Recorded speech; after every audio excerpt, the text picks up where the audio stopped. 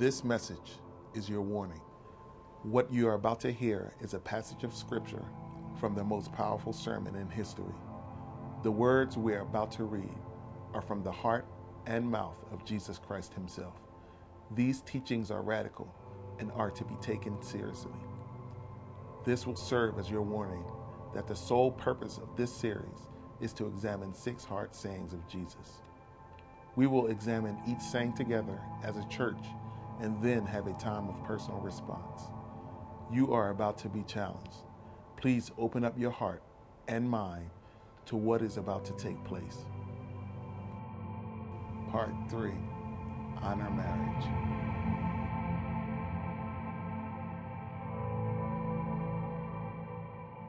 A couple of weekends ago, we began a series together studying some difficult sayings of Jesus. We said about these verses that it's Jesus telling us not necessarily what we want to hear, but he's absolutely telling us what we need to hear. It's the truth. These verses are contained in the middle of the Sermon on the Mount, that great sermon that Jesus preached. And right in the middle of that sermon, Jesus begins to take to task the Pharisees and the scribes. He'd been talking about the law. He'd been describing their interpretation of the law. And I told you it's very important that you understand what Jesus does in these verses is not contradicting the law. What Jesus is dealing with in these verses is the Pharisees and scribes' interpretation of the law, and he's showing us how their interpretation had missed the very heart and essence of the law. In doing that, Jesus began in Matthew chapter 5 by first addressing a law that dealt with relationships. And the first life application that we looked at in week 1, I want to put it back up on the screen. I want you to read it out loud with me this morning. Here's what we said. Ready?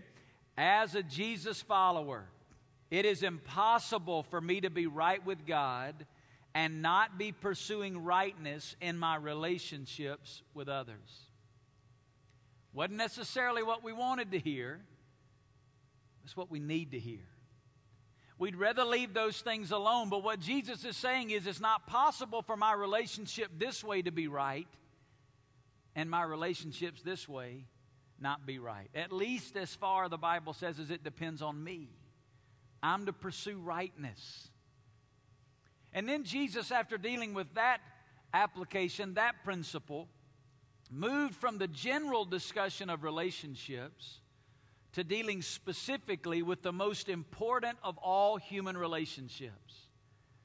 Jesus began to deal with the scribes and Pharisees' teachings on marriage. And out of all the laws that are in the Old Testament, and all the hundreds of interpretations that the scribes and the Pharisees had given, it's very interesting that Jesus chose 2 of the 6 examples that he was going to address to deal with the subject of marriage. It communicates that to Jesus, marriage was a big deal. And last weekend, we laid a little bit of some foundation about this idea of marriage being a big deal. Remember the verse, Hebrews 13:4? Look at it on the screen. It said, marriage is to be held in honor among all. And Jesus speaks straight to the heart of that verse when he deals with 2 of the different interpretations of the scribes and Pharisees to relate to this issue of honoring marriage. Now, last weekend, we laid some foundational material to understand why marriage is such a big deal. And I just want to quickly review that for you, all right? We're just going to breeze by it. But here's what we said last weekend. Number 1, marriage is a big deal because marriage is a building block of society. Listen, since the Garden of Eden, the marriage relationship has been the cornerstone of every civilization in history. Marriage is a building block of society.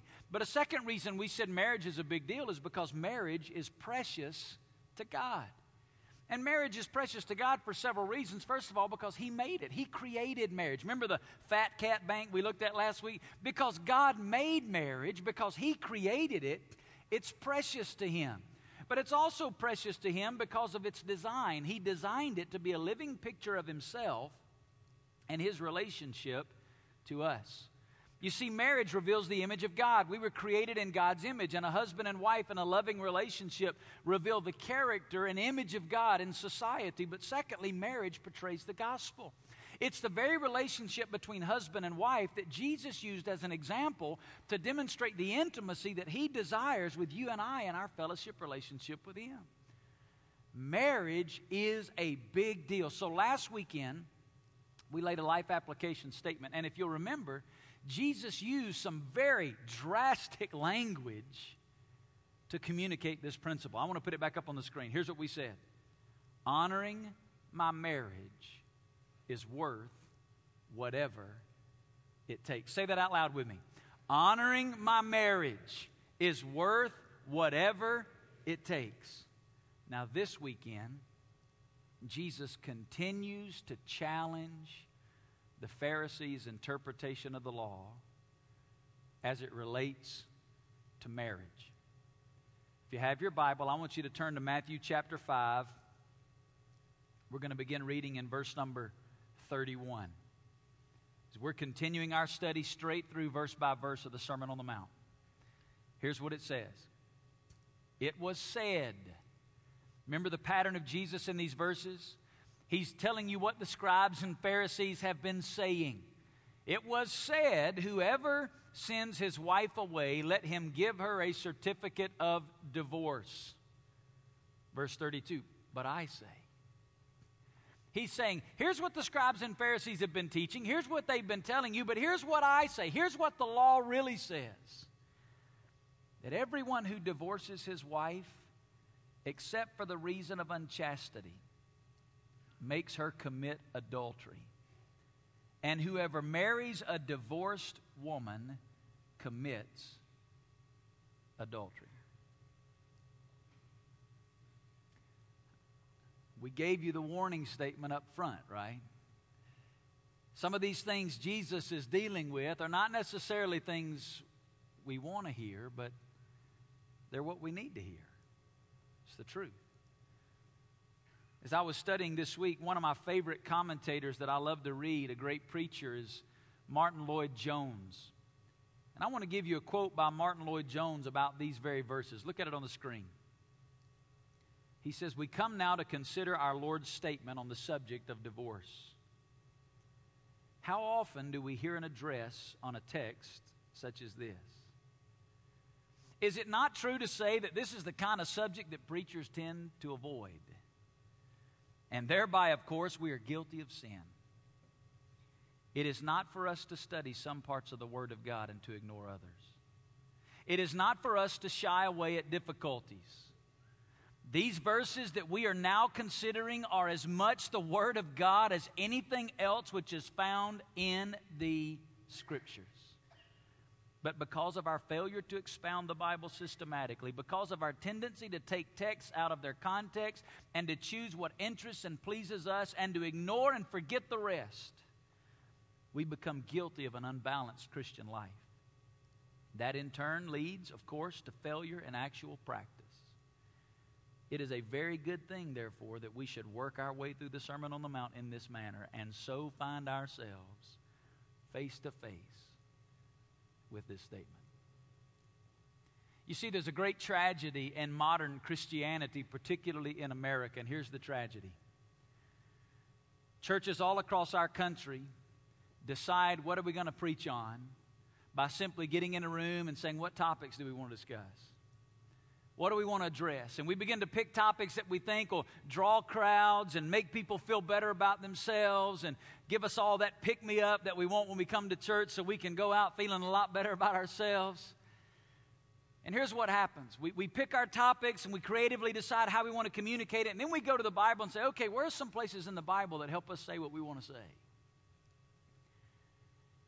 Instead of starting with the Word of God. And verse by verse, walking through the Scripture and saying, what does this book say? Because you see, when you do it that way, guess what? You wind up talking about some stuff you wouldn't pick. Let me just be honest. If we got in a room and said, hey, what are we going to preach on? Last weekend we did adultery. This weekend is divorce. Those wouldn't have made my top 5 list. I don't see these texts coming and go, oh, boy, I can't wait to deal with that. But there is great, great, great truth in just walking verse by verse through God's Word as it was written. So this weekend we come to these verses, and before I begin to unpack the truth that's here, I want to ask you to do 2 things. Number 1, I want you right now to ask God to open your heart to the truth, even if it's uncomfortable, and even if it's contradictory to what you've believed in the past. So I want you to take a moment right now, bow your head, and I want you to ask God to open your heart to the truth. The psalmist said in Psalm 119, verse 18, open my eyes that I may behold wonderful things from your law. That's what I want you to pray right now. God, open my eyes. Lord, would you open our hearts to the truth? In Jesus' name, amen. Here's the second thing I want you to do. Hold your judgment until you've heard everything I'm going to say. Don't just listen to one phrase and run out of here with your heart wrapped around that and say, you're not going to believe what Pastor Vance said. Hold your judgment until you hear everything, and once you've heard everything, if you still want to say that, send all your emails to Pastor Mike. He would love to hear those. When you talk about the issue of divorce, there are 4 commonly held beliefs concerning divorce in Christian circles, depending on the denomination you grew up in, depending on the region of the country that you grew up in.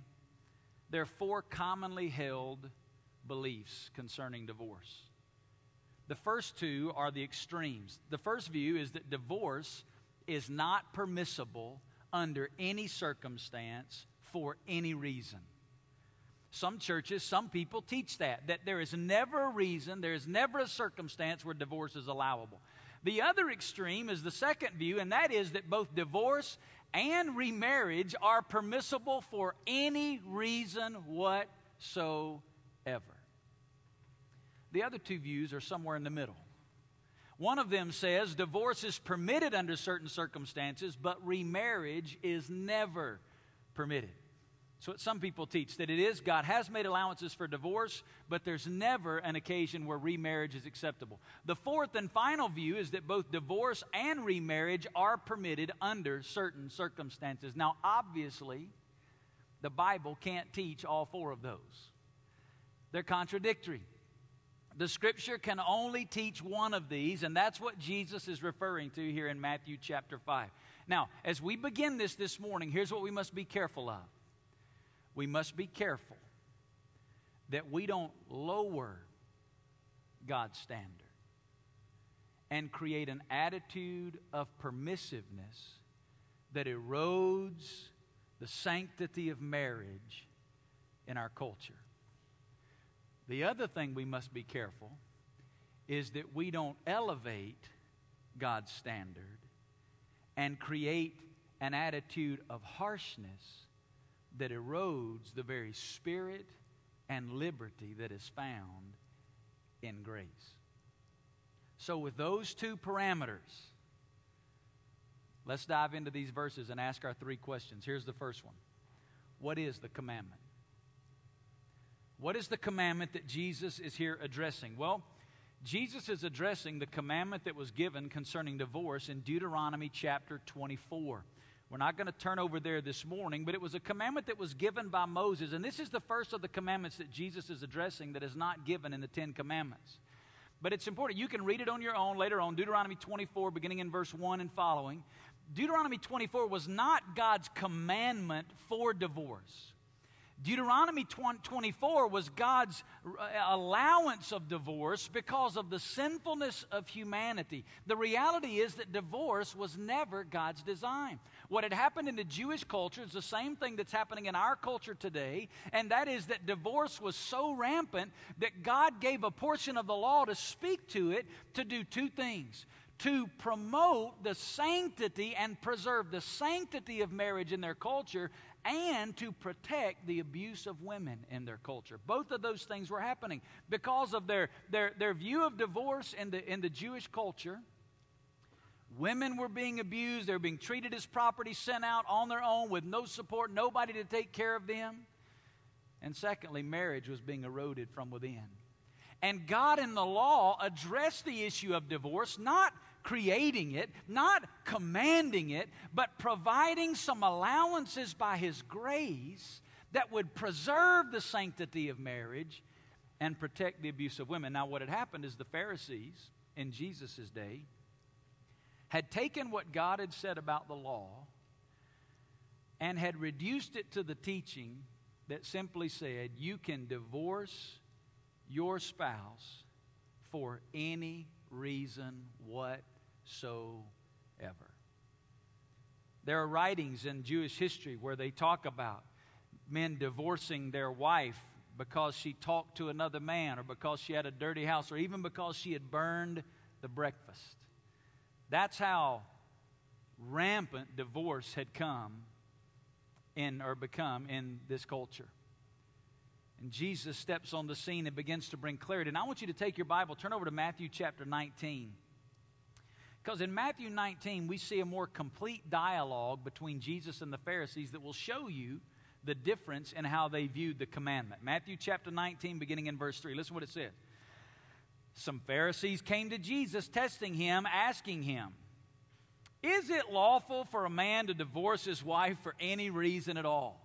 You see what they were saying?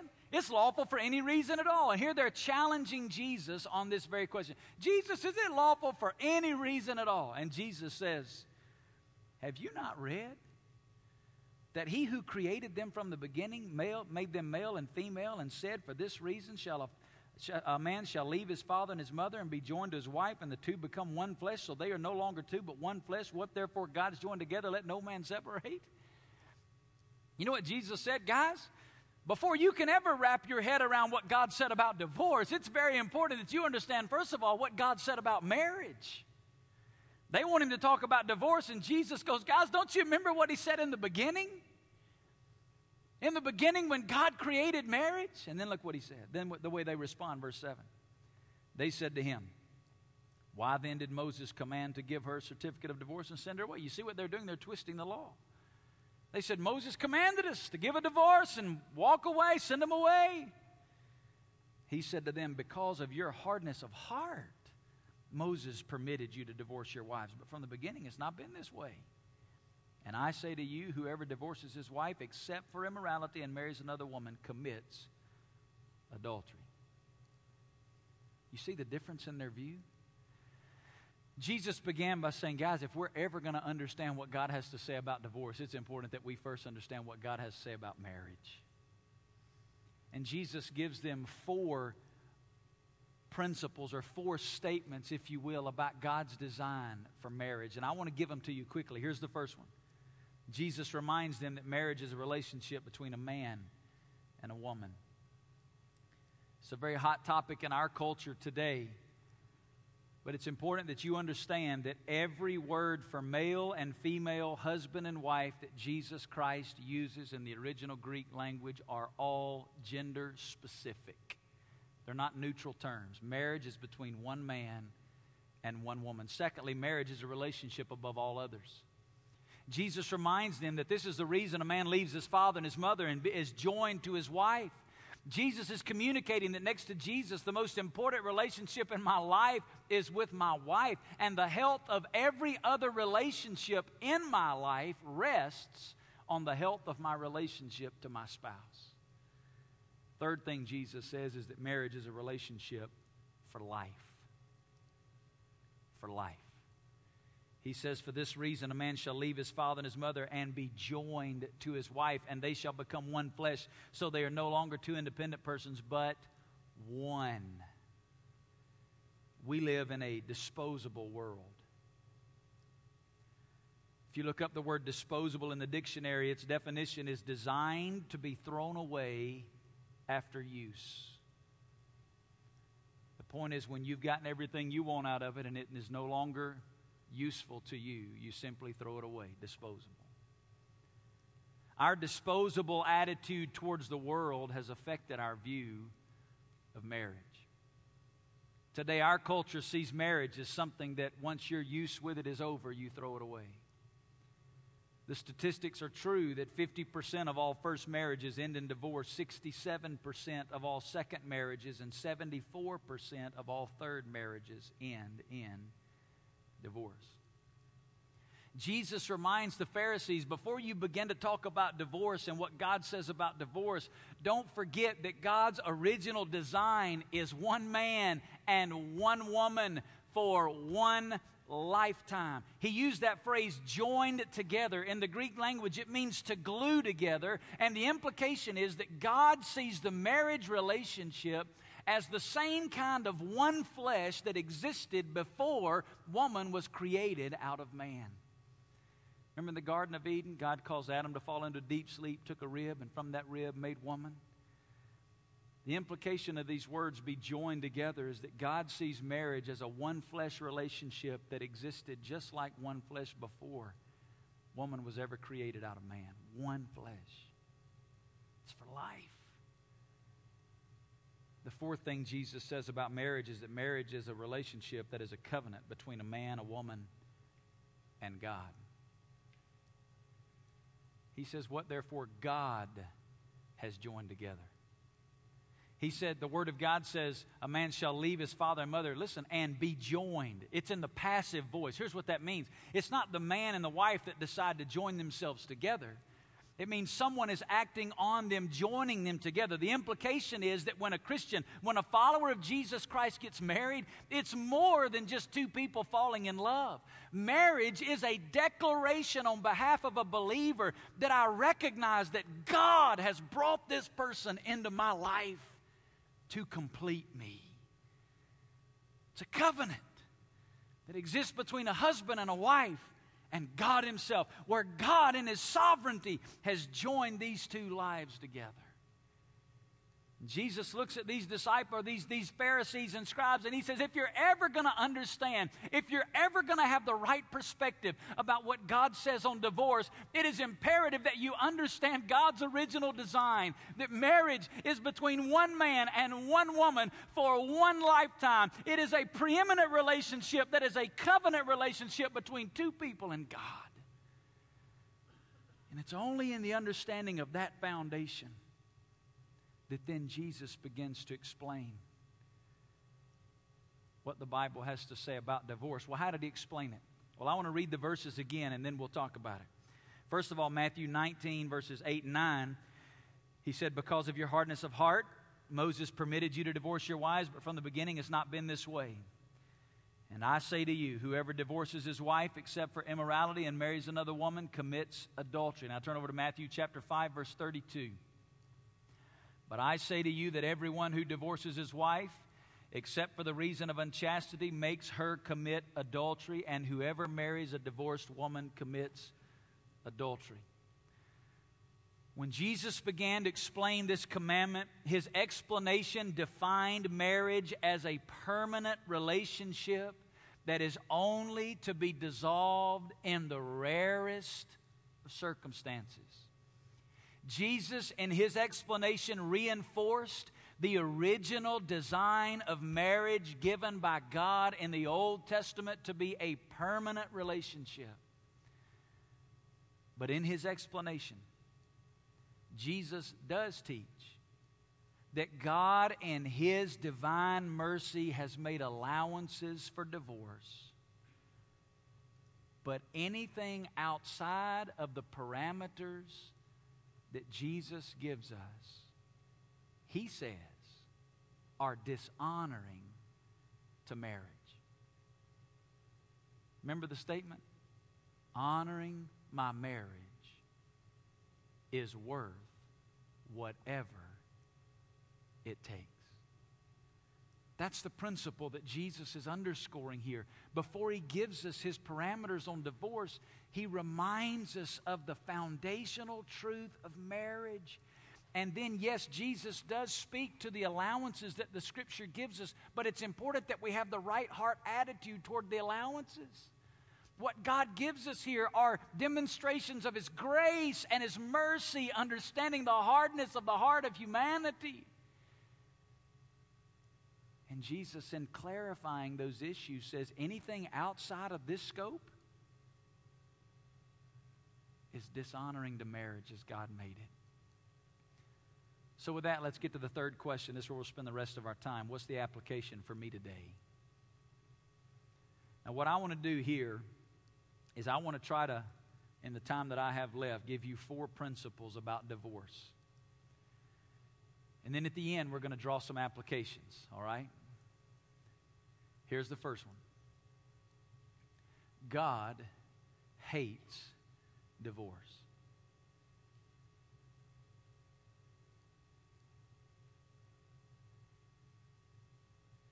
God hates divorce. Don't mishear what I'm saying.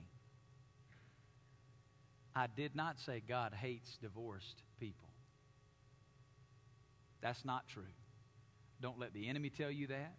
Don't let anybody else tell you that. Don't let your flesh tell you that. That is not the truth of Scripture. You say, why would you say God hates divorce? Look at Malachi chapter 2, verse 16. For I hate divorce, says the Lord God of Israel.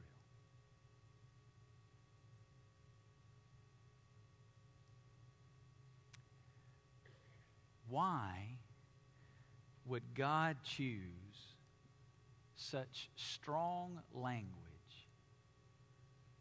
to speak about such a sensitive issue? Well, I think there are a few reasons. Let me give you a couple. Number one, I think he uses this language because of what causes divorce.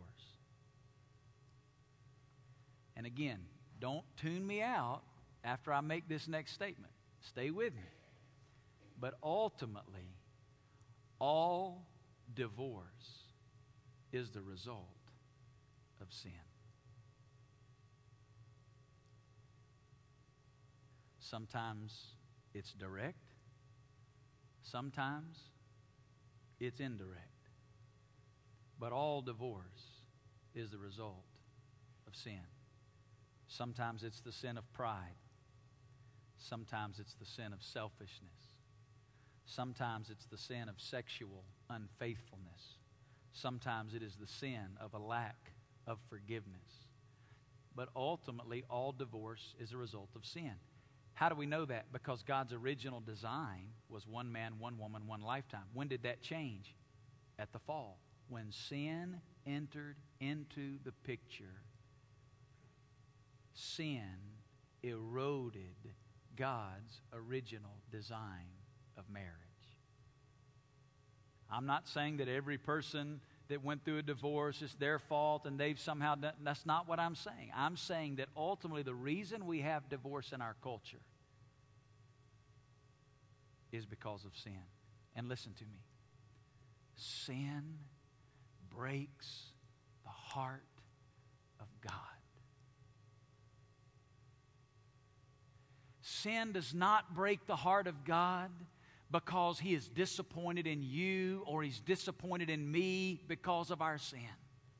Sin breaks the heart of God because God knows sin brings destruction, and sin brings death, and sin brings damage, and sin brings chaos. And God knows that His design is best. God knows that His design is right. God knows that His design will lead us into the life that He created. And when God sees sin eroding His very design, it breaks the heart of God. God hates divorce because God hates sin. But God not only hates divorce because of what causes divorce, God hates divorce because of what divorce causes.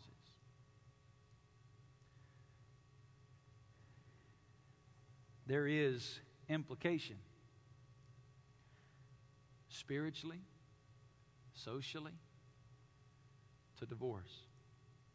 Let me give you a couple of them. Since we are made in God's image, divorce damages the reputation of God's character in society. Remember what we said, that we're made in the image of God, male and female? Remember we said they're different, right? Men demonstrate the image of God in ways women do not, and women demonstrate the image of God in ways men do not. When you see a husband and wife in a loving relationship together, you see a more complete picture of the character of God in society. Divorce damages the reputation and character of God in society. Number two, since marriage illustrates the intimacy God desires in His relationship with us, divorce distorts the very message of the gospel. Of all the relationships that exist on planet Earth, Jesus chose the relationship between a husband and a wife to illustrate the intimacy that He desires in His relationship to us. Divorce distorts the love relationship, the forgiveness, the grace of the gospel. It distorts the very message of the gospel in society. But there aren't just spiritual implications, there are social implications. You see, since marriage is a building block of society, divorce erodes the very foundation of our world. You don't have to be a genius to be able to uncover the statistics in society on the impact of divorce, specifically as it applies to children and teenagers. I was on Focus on the Family's website this week. James Dobson gives some of these statistics. Children and teenagers from divorced homes often suffer academically and are less likely to graduate from high school. Children from divorced homes are substantially more likely to be incarcerated for committing a crime as a juvenile. Children from divorced homes are much more likely to engage in drugs and alcohol abusively, as well as sexual intercourse before marriage. The website went on to say, before you say "not my kid," remember that the children and teens represented in these statistics are normal kids, probably not much different from yours or mine. Their parents didn't think they would get involved in these things either. And then Dobson said, for all, he underlined the word all, for all children, their parents' divorce colors their view of the world and relationships for the rest of their lives.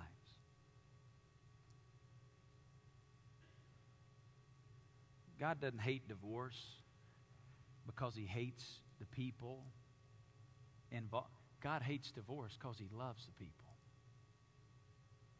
And God knows that deviation from His original design always brings consequences. God hates divorce.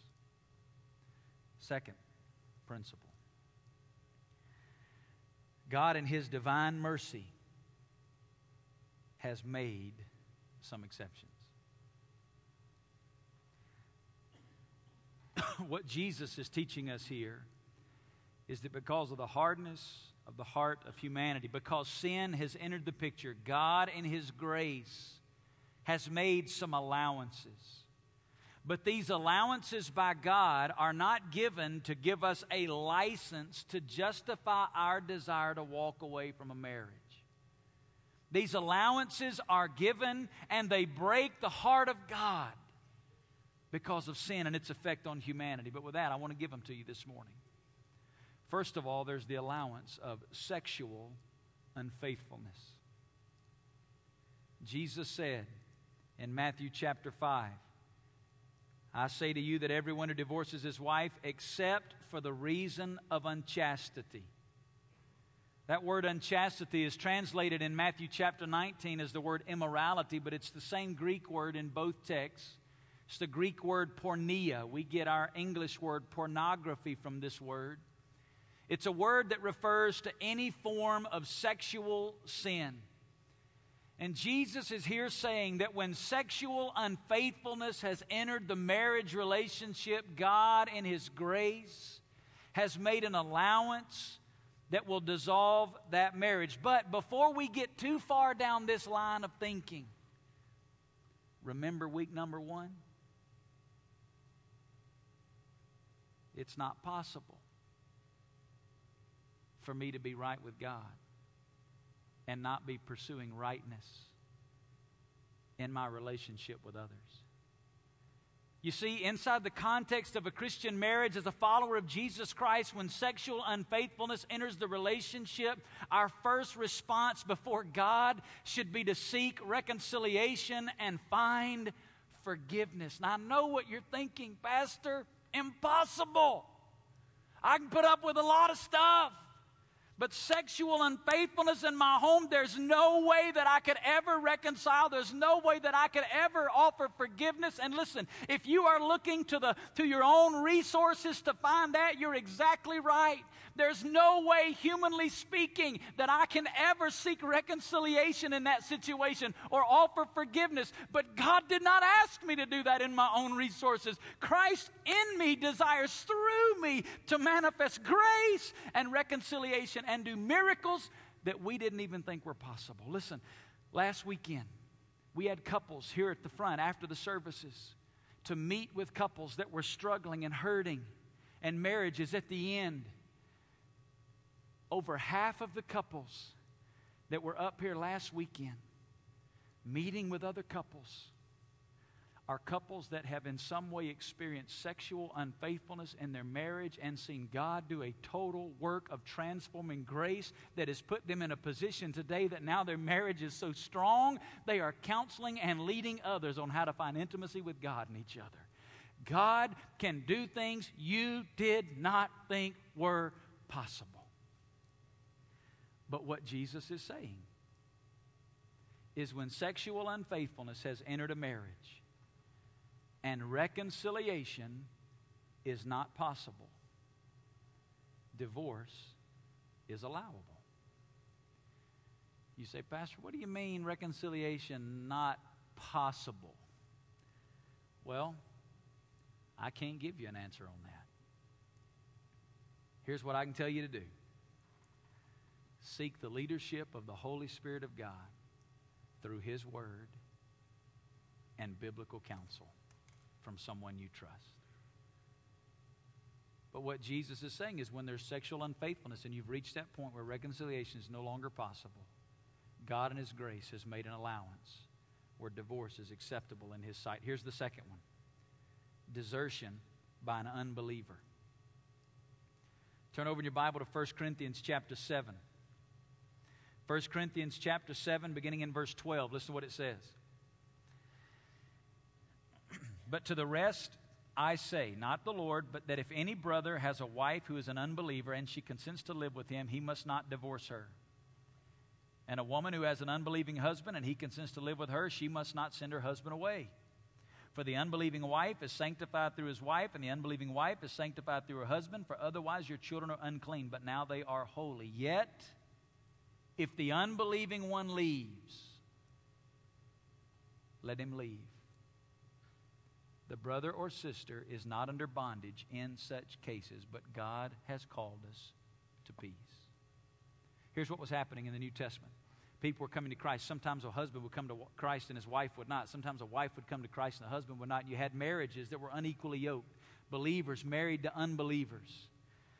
And what Paul is saying is, as long as that unbeliever is willing to stay in that home, you need to stay in that marriage because you are the light of the gospel into their lives and the lives of your children. Stay in there and hang on. But Paul says, if the unbeliever says, I've had it with your God, I've had it with your faith, I've had it with this Christianity thing. I've had it with you loving God more than you love us. I'm out. Then Paul says, in that case, God in His grace has made an allowance for the believer to allow that unbeliever to leave, and the bond of marriage can then, by His grace, be dissolved. These are the only two allowances ever made in Scripture. So I want you to understand today, this is not simply saying, well, I just don't love him anymore, so God said I can get a divorce. That's not what the Bible teaches. This is not the Bible teaching, well, I've reached a place in my life where I understand I just deserve better than this. This is not the Bible teaching that we can divorce because we just don't get along anymore. Jesus gives two very specific, narrow allowances. And they're the only two made in Scripture. But there's a third issue that I want to speak about this morning before we move on to the next point. If you are living today in an abusive situation, although I cannot give you a chapter and verse that gives you biblical allowance for divorce, I can tell you that it is not God's desire for you to remain in that situation. You should seek immediate separation and find biblical counsel to help you through your time of healing and decision-making process. God's grace is sufficient to lead you through that situation. Listen, you're not to be anybody's punching bag. Get out of that situation. Seek biblical counsel to walk you through that decision-making process. Number 3. God hates divorce. God in His grace has made some allowances. Number 3, wherever there are biblical allowances for divorce, remarriage is always acceptable in God's sight. I didn't say it's always best. I just said it's always acceptable. Turn over in your Bible to 1 Corinthians chapter 7. Look at verse 39. I want to read a verse that nobody will have a problem with this morning. Everybody will agree with this one. Because when you deal with this issue of remarriage, even some people that believe God's made allowances for divorce, they don't agree that there's any grounds for remarriage at all. And some would say, Pastor, how could you even say that this morning? Well, let me show you something in the Bible. 1 Corinthians 7:39. A wife is bound as long as her husband lives. But if her husband is dead, she is free to be married to whom she wishes, only in the Lord. We all agree with that, right? If somebody's spouse dies, the bond of marriage is broken. God has dissolved that, and they are now free to remarry. The word bound in 1 Corinthians 7:39 is the exact same word that Paul used in the same chapter, talking about if the unbeliever leaves, let him leave. The believer is not under bondage in such cases. Same exact word, same exact context, same exact chapter in the Bible. Now, he adds that phrase, only in the Lord, meaning it doesn't mean we just go out and get remarried. I begin to now seek God first, and as I seek God first, God will bring into my life what He thinks is best for me. The word divorce that Jesus uses in Matthew is a word that literally means to let loose, to unbind, to let go free. Wherever divorce is allowed, the Bible teaches remarriage would also be allowed. Fourth and final principle.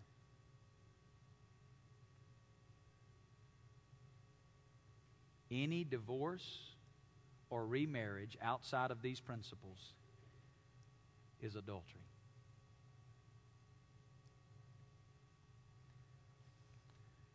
Jesus didn't say this one time or 2 times, but 3 times in Matthew chapter 5, verse 32, and Matthew chapter 19, verse 9, and Mark chapter 10, verse 11 and 12. 3 times he said, except for this case, divorce and remarriage is adultery. Now, if that sounds harsh, it's because we've been so influenced by our culture that we've totally lost sight of God's original design for marriage.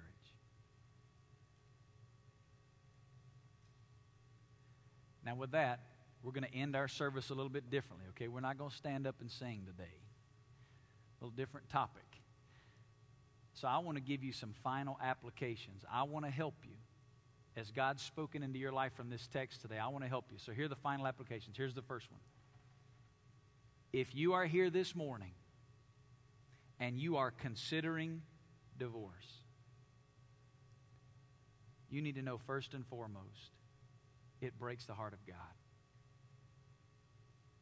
Divorce was not His original design. But you also need to know that in His mercy, God has made allowances where He will dissolve the marriage covenant, but they are narrow. They're not what our culture says. It's not what society would tell us. It's not what if you Google it on the internet and see all the ads for divorce. It's none of that. You'll see all the adjectives, cheap, no fault, all those things. That's not what the Bible's talking about.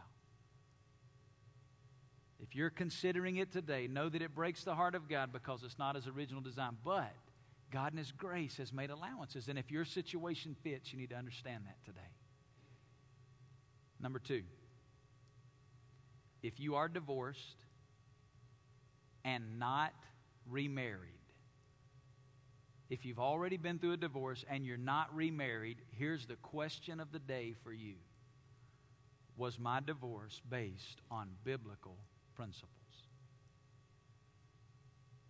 And only you and God can answer that question. Was my divorce based on biblical principles? If so, then listen to me today.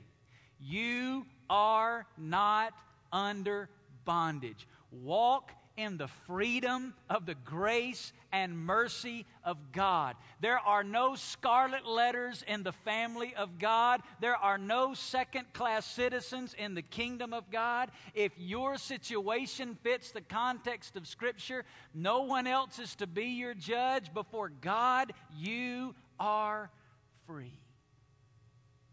Be encouraged today.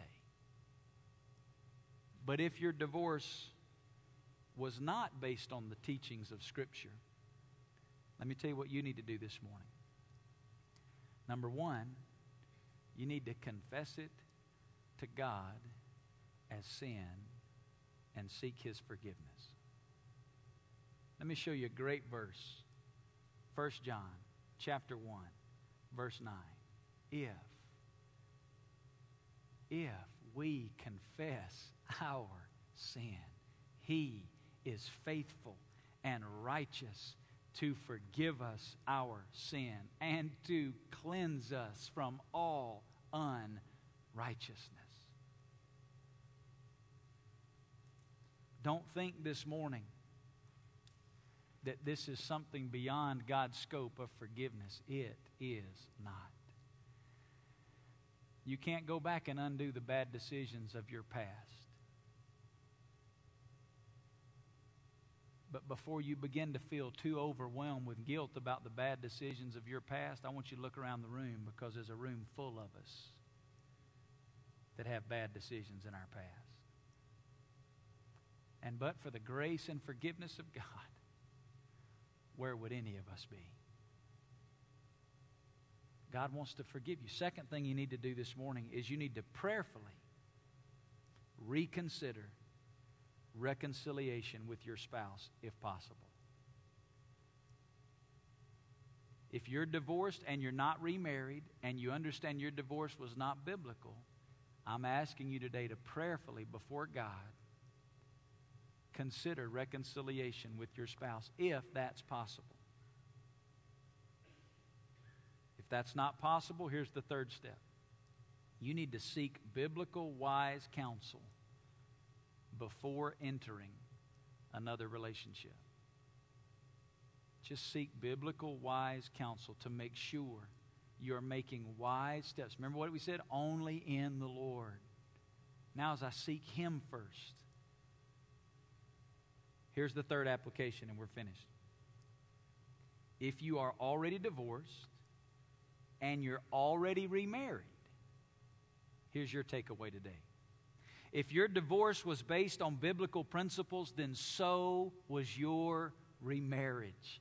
The Bible says there is therefore now no condemnation for those who are in Christ Jesus. Embrace the forgiveness of God and move forward. Move forward. You don't have to feel second class. You don't have to feel less than somebody else. There's no condemnation. But if today you've been divorced and remarried and your divorce was unbiblical, so was your remarriage. You say, well, Pastor, what do I do now?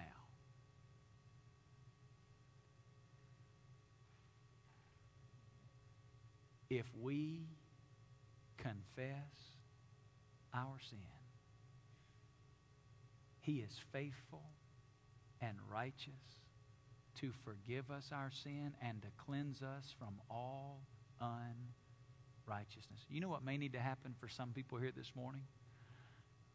A husband and wife, for the first time, may need to go before God and say, God, we realize that even our marriage was not honoring to you. But God, today, we ask you to forgive us. And today we surrender our marriage to you and promise from this day forward to seek to honor marriage as you designed it to be honored. John MacArthur said it this way. The point is this: in whatever state you are now in, start seeking God's will. God is great at putting together broken pieces. And aren't we all thankful for that? The umbrella was this: honoring my marriage is worth whatever it takes. Whatever it takes. I want us to bow our heads together, and I'm going to have a time of prayer right now.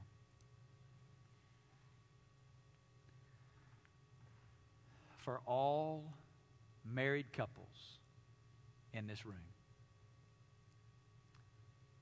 If you're here today and you're married, I want to pray specifically for you this morning. Lord Jesus, I pray today for the marriages in this room. God, I pray that you would strengthen these marriages. God, I pray that you'd put a hedge of protection around these marriages. Lord, I pray today that these marriages would be a picture of the character of God in society. Lord, I pray that these marriages would demonstrate the gospel of Jesus Christ. Lord, I pray for intimacy and oneness and fellowship between husbands and wives. God, I pray for your grace to be demonstrated and manifest into every one of these marriages. God, I pray today for marriages that are on the brink of divorce. God, that you would do a work of reconciliation and redemption and restoration and forgiveness. God, I pray for marriages today, maybe that are already divorced, that need to be reconciled. God, that your grace would draw them together and do a life-changing work that would be a platform and a testimony to the greatness of God. Lord, I pray for marriages today that are already divorced and remarried, and they've understood maybe for the first time today that it's been totally outside of your parameters. God, I pray for your grace for those marriages today, that as they repent and receive your forgiveness, that they would begin to walk now in the freedom of forgiveness of Christ. God, I pray for marriages. Now, secondly, I want to pray for every single in this room today, teenager, college student, adult.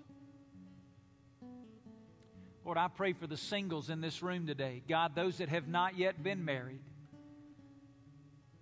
Lord, I pray for them today that you would guard and protect their purity, that you would build safeguards into their lives, that they would understand the value and the honor and the sanctity of marriage. And God, more than anything else, they would not be seeking that person, but God, they would be seeking the person, you, and allow you to bring that person into their lives. God, I pray that you would guard them. Lord, I pray for those maybe that know from you, God, that you've not called them to be married. There are some that we understand have a unique calling to be single in life, Lord, and to be more devoted to your work. And God, I pray specially for them and your blessing and favor on them. God, may we be a church that honors marriage.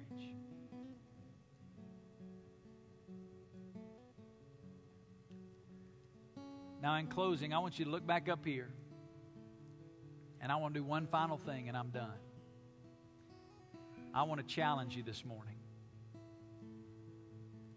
I want to give you a 7-day honor marriage challenge. And it has 3 components: praying, planning, partnering. Here's what I'm going to ask you to do for the next 7 days.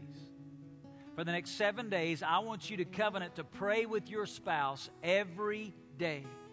To pray for protection, intimacy, oneness, spiritual development, and also pray that God would give you the wisdom to develop a plan. It's the second component. That over the next 7 days, as you seek God together, you'll be intentional to strategically plan ways to do whatever it takes to honor your marriage. I want you to think daily, weekly, monthly, and yearly. As you pray for the next 7 days, you ask God to give you a strategic plan as a couple, that you can be very intentional about honoring marriage, the marriage that God's given you. And thirdly, I want you to partner with another couple. I want you to connect with another couple to share ideas and hold each other accountable to the plan that God has given you. You say, Pastor, why would you do this? Let me tell you why we need to do this. Because we need to take marriage seriously. Marriage is a big deal, and the enemy's attack is on the home. The enemy would love to do nothing more than destroy your marriage. Listen, God's design is the very best for you, and it's time that we as the church of the Lord Jesus Christ begin to honor marriage and to protect marriage and to be a demonstration and example to this world that Jesus makes a difference in the family. So here's what I'm asking you to do. I know this is a little bit awkward, but if you're here today and you're married and you'll say, I'll accept the challenge, I want you to just stand up right now, wherever you are. Just stand up. You and your wife, just stand up. Don't do it unless you mean business with God. If your spouse is not here today, you can stand up on their behalf. That's all right.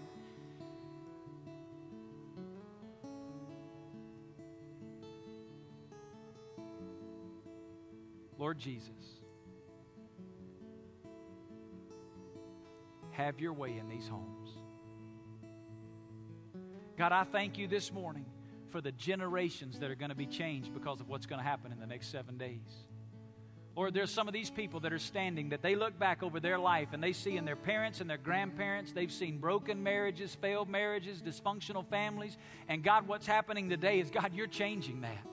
Lord, as they seek you over the next 7 days, you're going to build a plan into their lives to be intentional, not just to sit back and do nothing, but to be intentional about pursuing God and honoring marriage. And Lord, they're going to pass on something to their children and their grandchildren and their great-grandchildren that's different than they've ever seen before.